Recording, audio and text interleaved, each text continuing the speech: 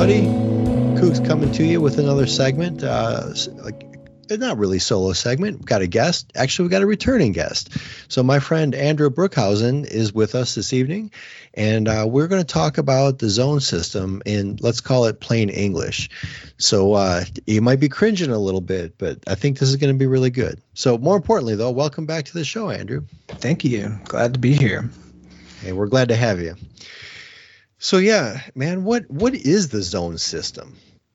So the zone system is kind of one of those words or phrases in photography that makes people, I don't know, they either get really excited about it like me, or they like curl into a ball and like get into the fetal position and plug their ears because it's scary and complicated and has math. Or maybe the other version of it is after the word system from zone system, they just hear Charlie Brown's parents talking. Yeah. Wah, wah, wah. Could be. We are bravely or perhaps stupidly going to try to explain the zone system in layman's terms so that it's not such an intimidating subject. Because at the end of the day, it's not really all that complicated. No, if I can use it at all, it's not too complicated. Okay. So yeah. So everyone, this is it's a low barrier for you. If I can do it, you can for sure. So yeah. So I think you asked the right question. What is the zone system? And I tried really hard to figure out how to kind of explain it in one sentence, just so that at least people know what it is, right? Even if you decide it's not for you or you don't want to get into it, at least you know. I would say the zone system in one sentence is a method that enables you, the photographer, to visualize how you want the final print to look before you take the picture. And then you know how to get there. You know how to get from where you're standing to that final print. Now, obviously, a lot of people are not going for a final print as their final destination or their final product, although you should. Yes, definitely. But whether you are planning on printing it or not, it's okay to still use the zone system. The zone system applies whether you're shooting black and white film, like Ansel Adams did when he was developing the zone system, or if you're just shooting even digital, right? There's still parts of the zone system that I think apply. The idea of visualizing what you want it to look like when you're all done before you take the picture is really powerful. And it's like, that's probably the most important part of the zone system, way more so than, doing the math and figuring out the right amount of time to develop your negatives and things like that. So Absolutely. Even if you're a digital photographer, the zone system can still apply. Or if you're shooting color negative film or whatever, you don't have to be shooting black and white large format and then darkroom printing it to use the zone system. You know what? I totally agree with that. And well, go back to digital photographers, right? I mean, if they're looking at the histogram on the back of their camera, whether they intend to or not, they're actually thinking about the image in zones. So like he might accidentally be doing the zone system and not realizing it. Yeah, that's totally true. The histogram is just like a cheat code for using the zone system in a way. It sure is. So I think before we get into it, we're not going to try to explain the process of calibrating your development times or anything like that, but we kind of want to get the concepts across. I think before we dive too much into the zone system itself, we have to talk a little bit about metering. Probably almost anyone listening to this podcast has metered before, right? Like the idea of taking some kind of a reading, whether it's just with your camera's meter or an app on your phone, or maybe you have a dedicated meter, but taking a reading of how much light you have to work with so that you can figure out what your exposure needs to be. And there's kind of two approaches to metering, right?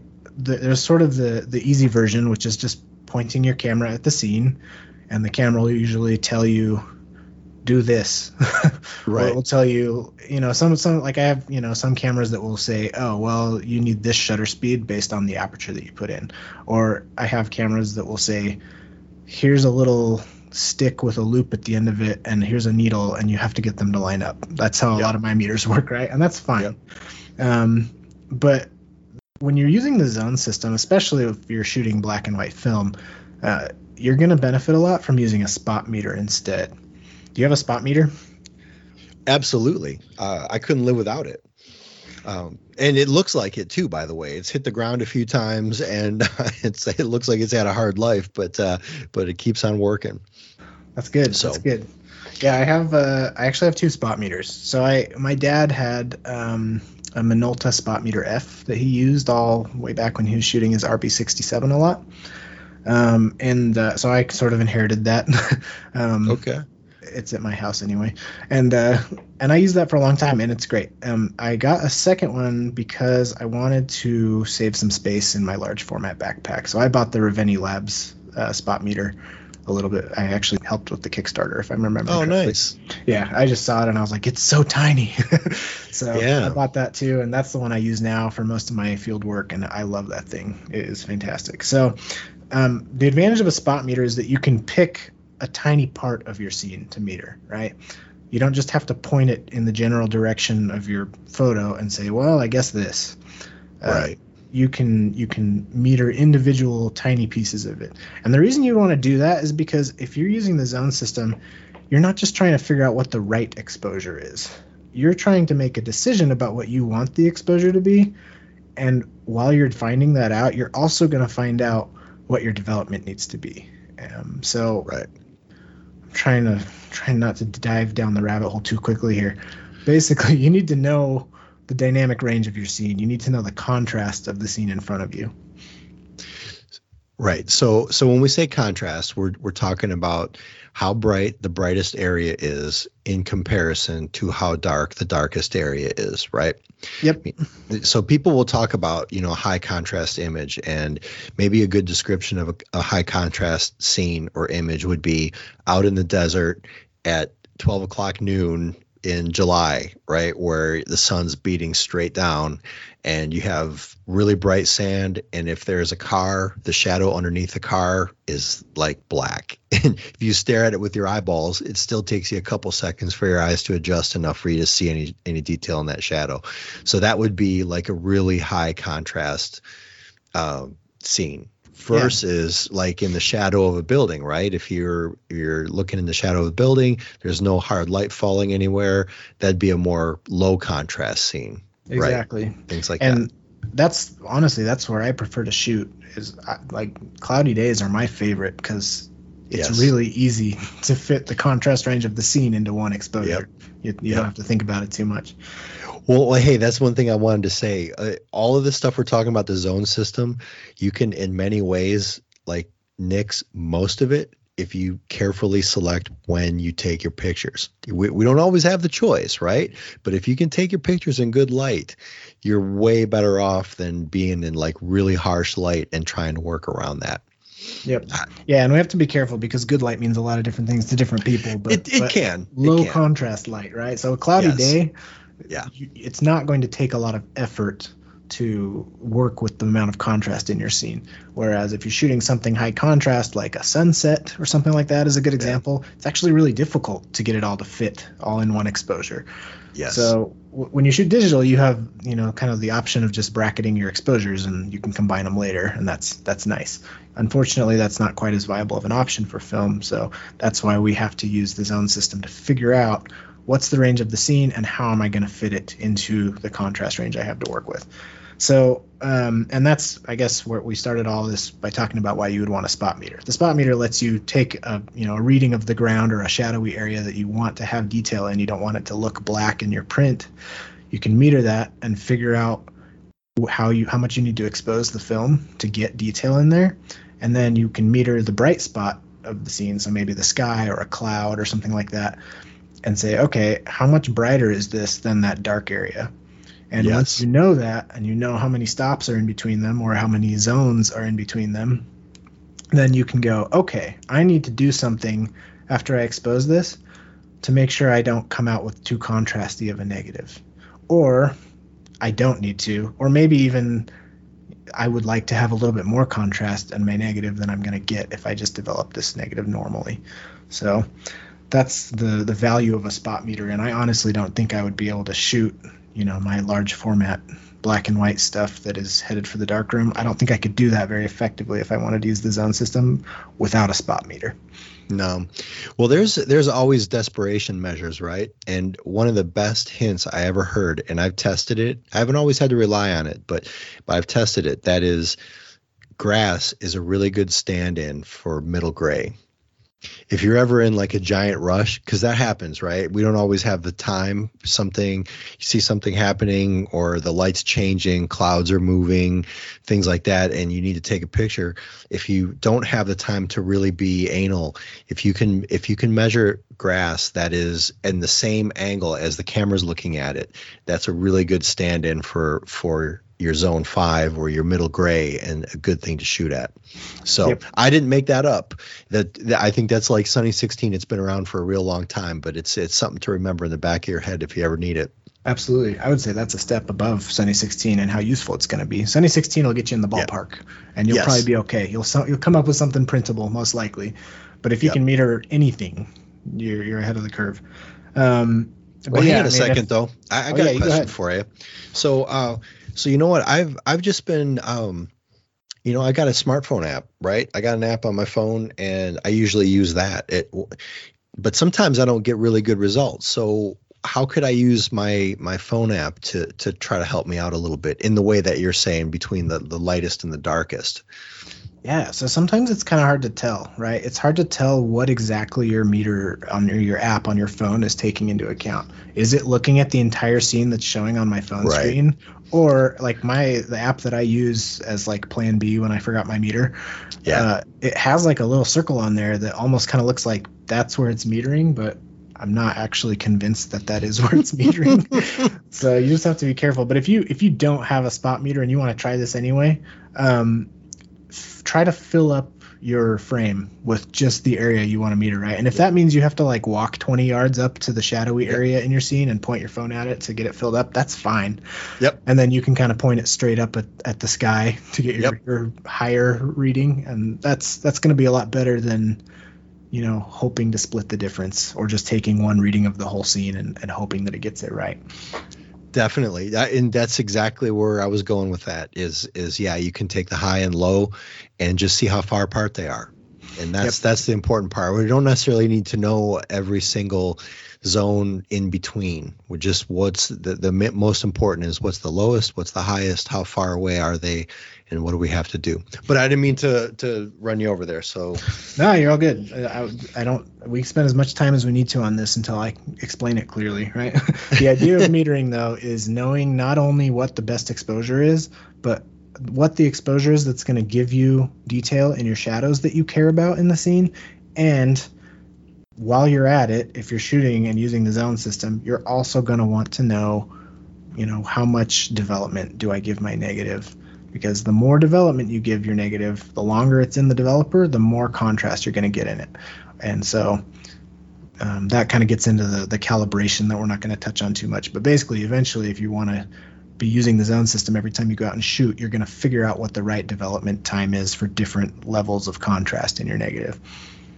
Right. And so let me add one little thing to that, right? So you said that the longer you develop the film, or the lab or whoever, the longer they develop it, then the more contrast you're going to have. And the reason why is that the longer you develop, the extend development time, it doesn't evenly push the whole negative brighter, right? If there's no detail, there's an old saying that says, if it ain't on film, it ain't on film, right? So like if you have empty shadows, no amount of developing it for a really long time will help those shadows. But the longer that you develop it will push the midtones and the highlights a lot higher. So what you said about the longer you develop it adds contrast, that's exactly what happens. The brights keep getting brighter, but the shadows stay where they are. Yeah, so you've probably heard that phrase, exposed for the shadows, develop for the highlights. That's exactly what we're doing with the zone system, right? And we're not just doing that in like general terms, we're doing that in like numerical terms once everything is calibrated and metered. Right. But the idea being, if you didn't expose enough to get detail in your highlights, there's no amount of development that's going to fix that. That's it. It's the same way if you shoot digital, right? The mistake that you can't recover from is blowing the highlights. If you blow the highlights in digital, they don't come back. You can never get them back. Yeah, you can slide the Lightroom slider all the way down, and it's just going to make your white areas turn to a gray instead, but you won't get the detail back out of them. No. But in some ways, what we're trying to do is the analog to expose to the right. right? With digital, you don't want to blow your highlights, but you want to get as much detail and information as you can. We're in the same way, we're trying to get as much detail in the shadows, and then we can recover the highlights back through development. Yep. So we've already done something I was hoping not to do, which is throwing a lot of terminology around. You're right. I think a big part of demystifying what the zone system is probably just making, using clear terminology and making sure people know what we're talking about. So I did write some words down here in my notes for stuff we need to make sure we define, and we should probably do that before we go any further. The first word is probably zone, right? Right. What even is a zone? What are we talking about? We've said it like 200 times already. Right. And there's somebody out there listening going like, okay, like that makes sense, but what's a zone? You're driving in the car, stuck in traffic, and they're like, doggone it, we could tell what is a zone. Yeah, exactly. Beating on the steering wheel, I can just see it. All right, well, thank you for your patience. We got your definition right here. A zone is, pretty much a shade of gray, right? So the idea of a zone came out of photographic paper. When you have a print, the darkest black you can possibly get on that print, sometimes called DMAX or density max, if you've heard those terms, that's zone 0 in your print. That is the darkest possible thing you can see in a print. And then on the other end, you're calling that paper black, right? Yeah. So that's an absolute. Okay. So, all right. Yep. Yeah. The darkest black you can get on your paper. And if you shine a ton more light on it, it's not going to get any blacker. That's zone 0. Right. On the other side of the scale is zone 10. So that is paper-based white. That is the whitest possible value you can get on your paper. It's no exposure. The color the paper looks like if you didn't expose it at all, right? Yeah. So here, I've got a ton of black DMAX paper of stuff that I exposed in the daylight somehow, or screwed up and then just threw it on the side, and it's exposed to daylight, right? So that's full, and then the paper white, right, is no exposure. So that'd be your border, right? If you use an easel and have a border. Exactly. Okay. That's perfect. So every zone in between those is, some version of gray, basically. Yeah. And hopefully with some detail and texture and image in there too, not just gray, but those are the caps. So if you see it written out, the zones are usually denoted with a Roman numeral. Other than 0, I don't know what the Roman numeral for 0 is, but there probably isn't one. That would be a regular 0. But zone 1 is like zone I, zone 2 is zone II, and so forth. Zone 10 is zone X. So the zones you want to care about are zone 5, which is middle gray, right?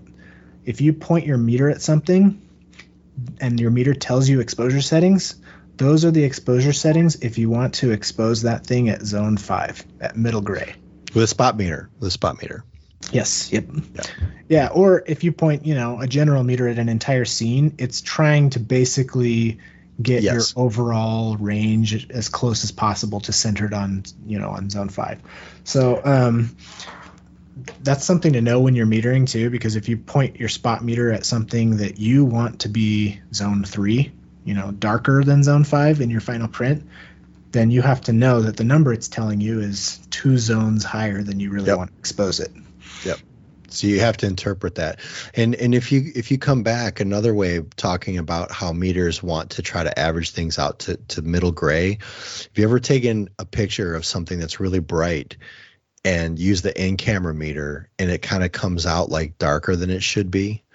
Well, if it's all bright, go back to that summer in the desert and it's all sand and mountains and full sun. Well, the meter doesn't know that that's brighter than gray. It's just trying to average it out, right? If you have a camera meter, right? Or the same thing if something's dark and you actually want it to be a little darker, but if it's all dark, it doesn't really know that. It's trying to bring it to 15, the gray, and then so it's going to raise it too high. Right. So that's where interpretation and the human's mind has to step in. Yep. The classic example is a snowy day. Right. And I think there's even there were like point and shoot cameras that even had like a setting for like snowy day. And like I'm pretty sure all it was just like, add 2 stops basically. Right. Like right. But if if your whole scene is super bright white, your camera's still trying to make it middle gray. Mm-hmm. And that's why it's going to underexpose a snowy scene. So anyway, that's what zone 5 is, right? Is middle gray. The zones you care about, really kind of like the ends that are useful, are zone 3 and zone 8. So zone 3 is the darkest you can get and still have like detail.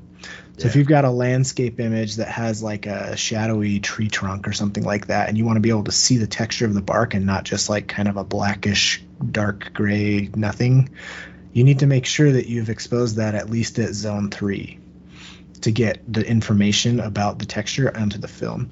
And then the same thing is true of like clouds, or sometimes like flowing water is like the brightest spot if you've got like rapids or something like that. But whatever the brightest area of your scene is, you'd like that to stay at or below zone 8 if you want to record detail in it. And that's so that you can get it all to fit into the range that you have available in your print. So that's what the zones are. Oh, I should mention one more thing about zones is that they are one stop apart. So zone 1 is one stop brighter than zone 0. If you expose something at zone 3 and then open your aperture up one stop and expose the same thing, you've just exposed that same thing at zone 4. Right. Yep. But what I want to know, and I don't expect you to know the answer, but it's one of those things I need to look up, is why is 18% middle gray, or like the middle between the darkest and the highest? Because I'm like, that's not even a round number. I mean, I guess it's 9, but that's as close to round. You know what I mean? Like I always wonder. It has to do with the logarithmic scale, right? Okay. And I'm not a mathematician, so I'm not going to try to explain this, but it's something like when every time you go up a zone, you've doubled the amount of light. Then you get to the halfway point between pure black and pure white faster than if you were going on a linear scale, something along those lines. Oh, okay. Yep. So it's geometric math, not just linear. Okay. All right. That makes a lot of sense. It's just like what we were talking about with f-stop timing. So with test strips, right? Yeah. So anyhow, same concept. For those of you who are still following along. And hopefully that didn't just push you over the edge to say I'm out. You don't need to know anything about logarithms to use the zone system. I should have said that up front. No, but, middle gray is middle gray. It's just zone 5 is middle gray. Zone 4 is darker than middle gray. So another term that we need to define is dynamic range. That's another one we've already used before we defined it. And I think probably a lot of people already know what that is. But the idea of dynamic range is how much difference there is between the darkest part of your scene and the lightest part of your scene. So a scene that has really high dynamic range is going to be harder to fit into the tonal scale you have available on your negative or your print. You have to find ways to get it all to fit. If you don't, you'll have a lot of pure black and a lot of pure white where you want it to see detail. A good example is Fuji Instax film. It's a lot like old slide film. You can have some detail in your shadows, or you can have some detail in your highlights, and you can't have both. That's what I've learned. It's cool. I love the stuff, but it's a reminder. Yeah. Yep, and that ties into another term, latitude. So if you've ever heard like a film that has a really high latitude or a wide latitude, a good example is like Portra or HP5 has really good latitude. It's like a really forgiving film. That's basically how good of a job does your film do recording detail when you have way too much dynamic range in the scene. Yeah. Yep. Absolutely. So the least forgiving I know is slide film. You don't even really get 10 stops out of slide film. You get something like seven zones that you can use before you get into pure black or pure white. Yeah. Definitely. Yep. Another term that we need to go over is density. So if you've ever heard of negatives described as dense, or even if you have like really, really dense negatives, sometimes people call them bulletproof. I hadn't heard that, but that's hilarious. Yeah, especially under the enlarger. It's taken me all day long to get some light through this stuff. Yeah, exactly. So density is pretty literal. It's a pretty literal term. It's just how dense is the silver on your film or paper, right? Yeah. So darkroom paper is silver, and if you have more density, you have denser silver. That just means you have more black. It's a darker tone. So denser is darker. It works the same way on film. More density is more silver, but because film is a negative, you're going to invert it. Yep. A denser negative is actually going to result in like a lighter print, or sometimes overexposed print. Yep. Two negatives make a positive, right? That it was those inspirational posters, take a negative and develop it into a positive. Oh, but yes, but that's exactly what you're doing. Yep. Yes, perfect. So I think the only other term that I had written down here is, if you've read anything about the zone system, you've probably seen people typing notation like n or n+1 or n-1. All that is shorthand for developing your film to get more contrast into it or to get less contrast. So n is normal. I think it even stands for normal. So if you have a scene where you metered the darkest shadow that you wanted to have detail in, and it was like, okay, I'm going to put that one on zone 3. And then you metered the brightest highlight that you wanted to have detail in, and it landed right on zone 8, just like that. Then you can do normal development time, and it will come out ready to print, no problem. Everything fits easy into that tonal range. If you had a high contrast scene and you metered your shadow and said, okay, that's zone 3, and then you metered your highlight and said, all right, that fell on zone 9. That means if I expose this and print it normally with normal development, I'm going to lose some detail in that highlight. That cloud isn't going to look like a cloud. It's just going to look like a blank white space on the paper. So what you have to do is develop it less. You develop the film less so that you don't get as much contrast in it. And if you develop it so that things that metered at zone 9 land on zone 8 after everything is said and done, then that's n-1 contracted development. And it's the same thing for n+1, right? If you would like to add more contrast because you've got like a really dull day or something like that, you can do n+1 development, which is a little bit longer than n development, and it will give you more contrast in your negative so that you don't just have a bunch of like boring gray tones in there. You can actually get some whites and some blacks. Which is important, right? That's the one thing. I mean, with prints, even if it's an inkjet print, they're used to, the general idea is if you can go from pure black to pure white, and if you can go everywhere in between, that makes a nice print. It's kind of like the rule of thirds. Is it really a rule? It doesn't always have to be a rule, but it's some of the most pleasing ones really do. So if you can pull that off, it's definitely a worthy goal. Yeah, I wouldn't go so far as to say that every single print needs to have a pure black and a pure white and every tone in between. But if you decide not to have a pure black and a pure white, there should be a reason for that decision, right? Yeah. No, okay, I agree with you. Right. Yep. Yeah, so that's all the terms I thought we really needed to define, with like the super condensed recap being the point of the zone system is to get a print that looks like the way you visualized it, and to avoid the problems that might happen along the way of exposing badly or developing wrong so that you don't have the detail you want in your negative and you can't get it into the print. And if you're not shooting black and white film and darkroom printing, it's pretty easy actually to get what you need. If you're shooting color negative film and having it scanned, like you can kind of break these rules, right? If you expose something and it landed on zone 3 and then your highlights landed on zone 12, color negative film has really high latitude. It's really forgiving. Yeah. And so by scanning that and adjusting it in Lightroom or whatever the case may be, you can get a lot of detail back that technically was overexposed. Yep. But if you want to have the easiest possible time in the darkroom printing your darkroom negatives, then getting the amount of development right so that the contrast range fits just right on your negative is going to make it really easy. So I shoot like 3 different film stocks in black and white. I shoot FP4, I shoot HP5, and I shoot Delta 100 are like the 3 standard ones that I've actually gone through the effort to figure out, what is the film speed of this, the way I develop it, what development times do I need to use to get N or N+1 or N-1. I've done all the legwork to get that all recorded and figured out.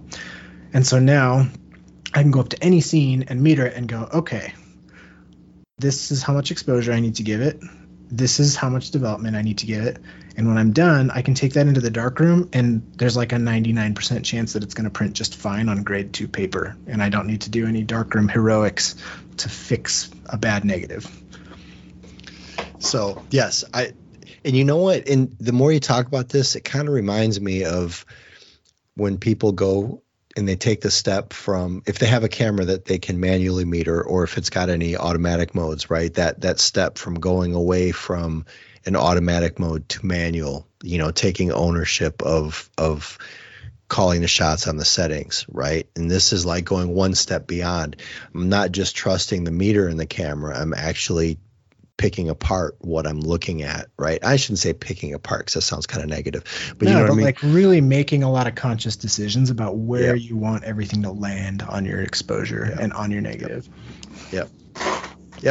And the truth though is that generally, I mean, for some reason, when I read one of Ken Rockwell's stories about that, and about the zone system, and he's like, yeah, well, this is how you can place everything anywhere. And the way my brain worked, though, I'm like, well, how do I change that? I'm looking at the light in front of me. I can move it up or I can move it down, right? I can make it brighter or darker, but what we're talking about, the other part of that is what you were talking about, Andrew, is adjusting the development time to compensate for that, right? To get it where you want. Yeah. That's how you actually control it. I think my biggest question is, did you help Ken Rockwell support his growing family? I'm ashamed to say I've never donated to Ken Rockwell's growing family, but I have read not. A lot of his lens reviews and a lot of his hot takes. The original photography hot takes blog, Ken Rockwell. Oh man, it was, and you know what? Maybe it's obvious how you're supposed to do eBay to everybody else, but like I didn't really get the right way of doing it till I read his article about it. I'm not knocking Ken Rockwell. Oh no, I wasn't trying to say you were. Not at all. But it is funny because because the guy's always like, yeah, my growing family, and yet you can see the pictures of the cars he's taking, and you know what I mean, and like this stuff, and it's like, all right, I think your family's all right, buddy, but it's not for me to judge. But I'll be quiet about Ken Rockwell. I don't have a lot of these things to say about Ken Rockwell, so I'll cease from derailing the podcast any further. All right. Well, one thing I will say, though, toward him that I do appreciate is that guy, a lot of what he says, though, is focusing on what you have and working with what you have. Even though he does reviews and stuff like that, is always looking at the new stuff. Usually he's like, it's what you want it to be. Work with what you have. Don't carry too much gear and get drugged down playing with your gear and not taking the picture. And there is some truth to that. I think it's a good principle.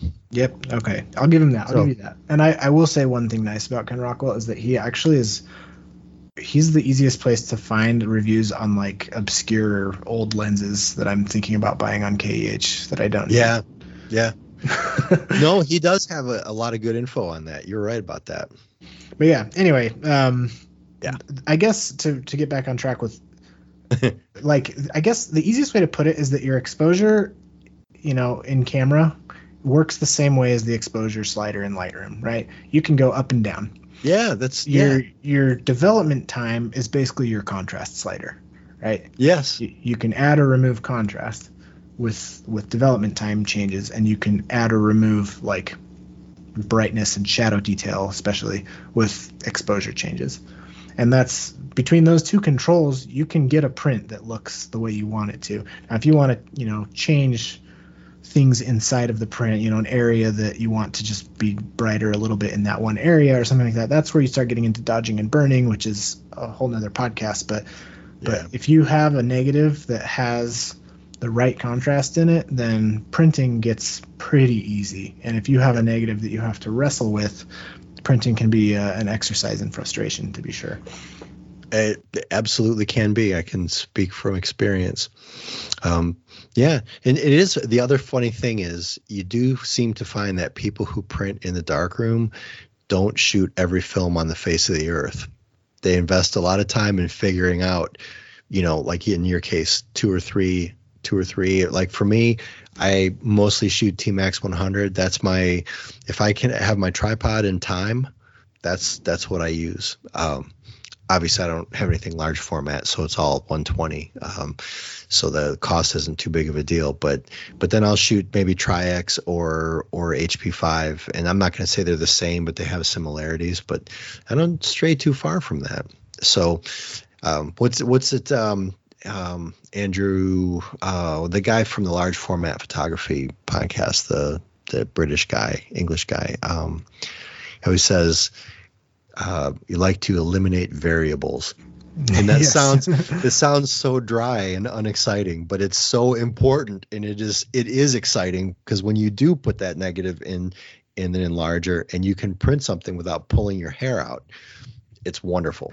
Yeah, and I mean I like to tinker with new things and try new films out and stuff as much as the next guy. I really do. But these days, if I'm going to try a new black and white film, it has to do something that really wows me to motivate me to be like, well, I'll do the testing and the math to figure out what the development times are for this so that I can use it with like confidence going forwards, right? So a good example of that is Fuji Acros. Everybody loves Fuji Acros, right? Like I've never heard anybody be like, oh, I don't really like it. Everybody who shoots that film loves it. I decided to give it a try because I was like, what's this Acros thing all about? And I shot it and I just took a shot in the dark. You can find development times and stuff. So I came out with a usable negative and I scanned it and I printed it and I just looked at it and I was like, it's just not doing anything for me that I can't already get out of Delta 100. And so I never shot Fuji Acros again. I also don't have to worry that Delta 100 is going to get discontinued tomorrow. So I have that advantage. But it wasn't like, I'm having a hard time figuring out like what it would take at this point to get me to adopt another black and white film and calibrate it to use with the zone system, because I'm covered. I got my bases covered with my 3 go-tos. And I think that's the point that comes across to the listeners really well, is that once you invest the time into something and you know what you're going to get from it, there's not a whole lot of inclination to go, try something different, because you know what you're going to get. And the other part of it is that the film is only one step on the way to the final, the print, right? Not that it's unimportant, it's humongously important, but it's not the end of the game. So I suppose if a person is shooting and their intention is to always have it on a screen and they're not really thinking about printing, that changes the game a little bit. I think we talked about that a little bit, why people might push and do some kind of crazy stuff, because if once it's on the screen, that's the end of it, then it makes sense. But yep. Yeah, I think it's easy to say that, like, how do I put this? I think that using the zone system, if you're doing it right, it's about the visualization. Like that's the most important part of the zone system. That's the part that applies to any kind of photography. Is are you setting a goal for yourself to try to reach before you click the shutter, or are you just like firing blindly and hoping something nice comes out? And obviously there's middle grounds between those two things. But like, the idea of going out and like working very methodically and having a image in my head of what I want this print to look like at the end has been enormously valuable for me. And so even though I don't spot meter when I'm shooting digitally, because I don't need to, right? Like it's a lot easier to arrive at that final vision if I just, I can take the picture, look at the histogram. Oh, it's too much contrast. Okay, I'll bracket. Yep. And then in Lightroom, I combine them, and then I have my sliders to play around with all I want. And so it's like I don't need to do all of the like work of spot metering or the work of calibrating development times, obviously, for digital. The concept that I'm like had an idea of what I wanted it to look like when I was done is more valuable than anything else in the zone system. And that's the part I think that applies to everyone. Now, if you're darkroom printing black and white film, I think it's worth taking the time to calibrate your film. It sounds really intimidating, and we're not going to cover it on this podcast because there's not a good way to explain how to do it in an audio-only format. But I think that that's the subject of a future YouTube video for me one of these days, is just to do a really simple, here's all the way through. It's not that hard. I mean, you pretty much take some test frames, you take a few measurements off of them, you plug them into a spreadsheet. I made a spreadsheet to do the thinking for me, and it will tell you, okay, this was not developed long enough, but it was overexposed, or vice versa, or this is dead on. You have the exact right development time, and like I can basically go from 0 to being totally confident that I have good calibration and development times and stuff in like 2 rolls most of the time. So it's pretty cool. It's not as hard as it sounds, and it's not that intimidating. It's just not really something I want to try to explain on a podcast. So one of these days we'll get a YouTube video out and I'll link it. Sounds good, man. Because yes, if we hopefully we haven't lost everyone so far. but if we start talking about that, might be, but because you got to figure most people listen to podcasts when they're driving, right? I don't know. Maybe that's broad. That's where I usually listen to podcasts, is when I'm driving. That's usually when I have the most free brain space, right? I mean, to be fair, I do listen to a lot of podcasts when I'm examining my collection of densitometers, but most people probably, yeah, when they're driving. All right. Excuse me. All right. So we got everything. So yeah, I think so. I think the goal of this was to make, I don't know, explain the zone system and help people understand that, like, it's not this horrible, complicated monster. It's just a set of tools that help you have an easier time when it comes time to darkroom print something, and just helps you work in a way that you're heading towards a destination that you wanted to get to, instead of just driving aimlessly and see what comes out. And a little positive practice that you can do anytime, anywhere that you are, if you're thinking about trying this out, is just look at what's in front of you and figure out what's the brightest thing in front of you and what's the darkest thing in front of you. Maybe what's a little bit brighter than dark, or like and just to get good at picking that out. So then if you ever actually do point your meter that way, you already got that part down, because that's an important part, is knowing what actually is the brightest. It's true. It's not as easy as it sounds. It takes the skill. It takes some practice. And it's the same thing in the darkroom, even if you're not using the zone system. When you do test strips and darkroom printing, you kind of have to figure out, like, where in this projected image on my baseboard, where is the darkest spot and the brightest spot, because that's where you want to do your test strips, so that you can figure out, what controls to apply to your enlarger to get the contrast that you want in your final print and the brightness. Or you can do what I do sometimes, or kill yourself working on getting test strips just the way you want, and then go make a whole test print and find out you were test stripping the wrong spot of the print. Oh man, start over again. I still do it. Yep, it's a never ending. I will never be perfect at darkroom printing. That's part of what makes it fun, I guess. But I still do that. I've been printing for, like, I don't know, a decade, something like that. Since I, like, really got serious about, darkroom work. And I still have times where I go in with a negative that there's nothing wrong with that negative. Like, I did it right, and I'm making my test strips, and then I'm like, okay, this looks good. And I make my first print, and I'm like, yep, that's not supposed to be pure white. Well, now I'll ease up on myself a little bit. So, because I've done that more than once myself. So, all right. Well, thank you for coming to the podcast. And I really appreciate you sharing your knowledge with us, because I think that the goal of making people a little bit more informed about what the zone system is, and if it gave them chicken skin, maybe that's eased up a little bit. Maybe they don't quite hear Charlie Brown's parents now. Maybe it comes into focus a little more when someone mentions it. And Andrew, where can people check you out? Probably the most active place I am is Reddit, which is kind of a weird place. I'm not really on Instagram. I'm on Flickr, but no one else is. So I do have a website. It's kopechphotography.com, and you can reach me there. But if you want to find me on Reddit, I'm u/b_huij. And I love nothing more than getting messages and comments from people who are like, hey, I have this weird niche question about some facet of darkroom work. Can you help me out? That's my favorite thing to do. So I will happily type you paragraphs of detailed explanations for how to test your film and calibrate for the zone system if that's what you're into. Just reach out to me. One thing, it's probably too late by the time this airs. I don't know when this is going to air, but signups are open for a print exchange I'm running right now. They're going to be closed on October 15th. So If you hear this and they're already closed, sorry, but you can head over to r/print exchange on Reddit, and we'd love to have you sign up, anyone and everyone. Awesome. Well, thank you for coming on, Andrew, and we'll look forward to the next time. Yeah, thank you. All right. Wait, you know the line. Oh, I do. I know it. I got this thing in the chamber. Everyone stay positive. And shoot some cool film photos.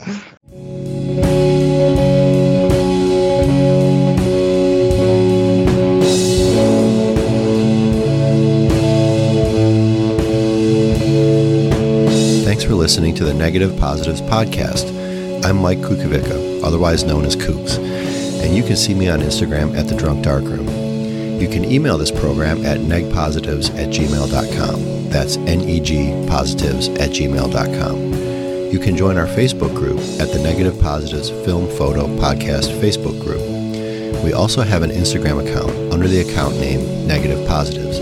If you submit photos to Instagram, think about using the hashtag Negative Positives. You can support this podcast on Ko-fi at ko-fi.com/Negative Positives.